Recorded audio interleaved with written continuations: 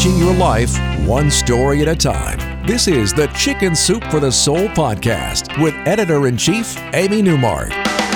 Hey, it's Amy Newmark with your Chicken Soup for the Soul, and today we're talking about cats, particularly cats who are naughty and then act guilty about it.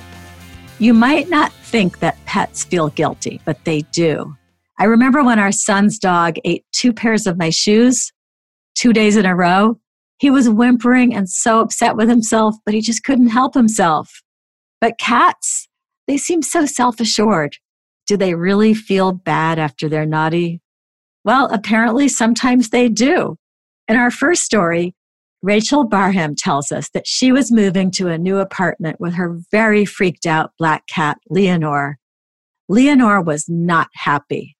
She had watched her things disappear one by one and was now living her worst nightmare, riding in a car. She was wailing and moaning as they drove to the new place. Rachel had a long weekend to help Leonore get used to the new place before she had to go back to work on Monday. The first thing Leonore did in the new apartment was scoot right under the bed. But she came out after a few minutes with dust on her whiskers and started sniffing everything. She was happy to see that her favorite furniture had not disappeared, and even happier to be done with that dreaded automobile ride. Soon she began exploring and making little chatting sounds, discussing how all their things were arranged in the new place. They had a nice weekend together, with Rachel unpacking and Leonore commenting on where she had put her things. Rachel went off to work on Monday, hoping that everything would be okay while Leonore was alone in the new apartment. She says, "When I returned home from work Monday evening, I opened the door to an apartment bathed in the light of the summer evening sun, and I was greeted by a cat who seemed panicked about something. Instead of rubbing all over my legs like usual, she began walking through the front room, slowly but with determination. She kept turning around to look at me, and it was clear that she wanted to make sure I was following her.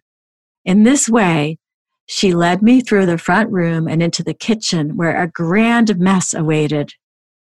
Leonore had accidentally knocked a houseplant in a terracotta pot off a windowsill. It was understandable since she was in a new place and didn't yet know exactly how far to jump. The pot had shattered when it hit the floor, and that scattered dirt and pieces of the pot all over the white tile floor. The poor cat was acting like she was sorry and confessing and asking for forgiveness. Rachel picked her up and gave her hugs and head scratches, telling her that everything was okay. And then, before she even cleaned up the mess, she sat down so that Leonore could sit in her lap, because she had been so busy unpacking that weekend that the cat hadn't gotten her normal quota of lap time. Rachel says she understood that she was forgiven for the accident, and I understood that I had a very special cat, one with a conscience. Christy Adams tells us another story about a cat that was naughty, but this time not so much with a conscience.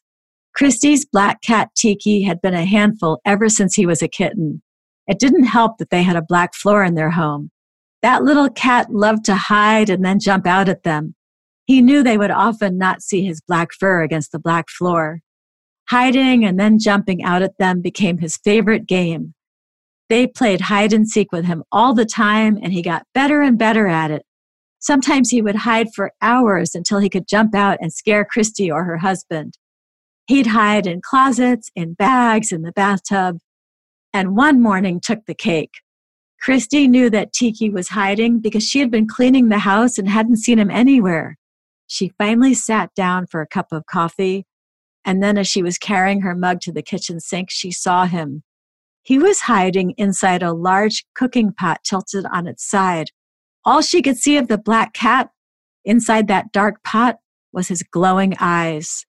She took a photo and texted it to her husband, and he wrote back asking, "Why did you just send me a picture of the dishes?" "The pot has eyes," Christy wrote back. Christy says Tiki still loves nothing more than to come shooting out from his latest hiding spot, ready to startle his humans. And she'll never forget the morning that one of the pots in the kitchen had glowing eyes. I'm Amy Newmark, and you've been listening to the Chicken Soup for the Soul podcast. Thanks for joining me today. If you want to learn more about our new books and everything else going on at Chicken Soup for the Soul, join the 2.5 million people who follow us on Facebook, Instagram, and Twitter. And you can go to chickensoup.com and click on the podcast button to learn more about Chicken Soup for the Soul, The Magic of Cats. You can buy a copy at Walmart, Barnes & Noble, Books A Million, Amazon, and wherever else you like to get your books. I'm sharing a couple dozen different stories from this book with you on the podcast, some in the coming weeks, some on episodes that have already aired. So if you missed them, you can go back and listen to those too. Come back for our next episode to hear a couple of fun stories from our other new book about pets, Chicken Soup for the Soul, The Magic of Dogs. We're going to talk about the many benefits of adopting senior dogs as we continue our push to educate everyone about the merits of adopting dogs and cats from shelters.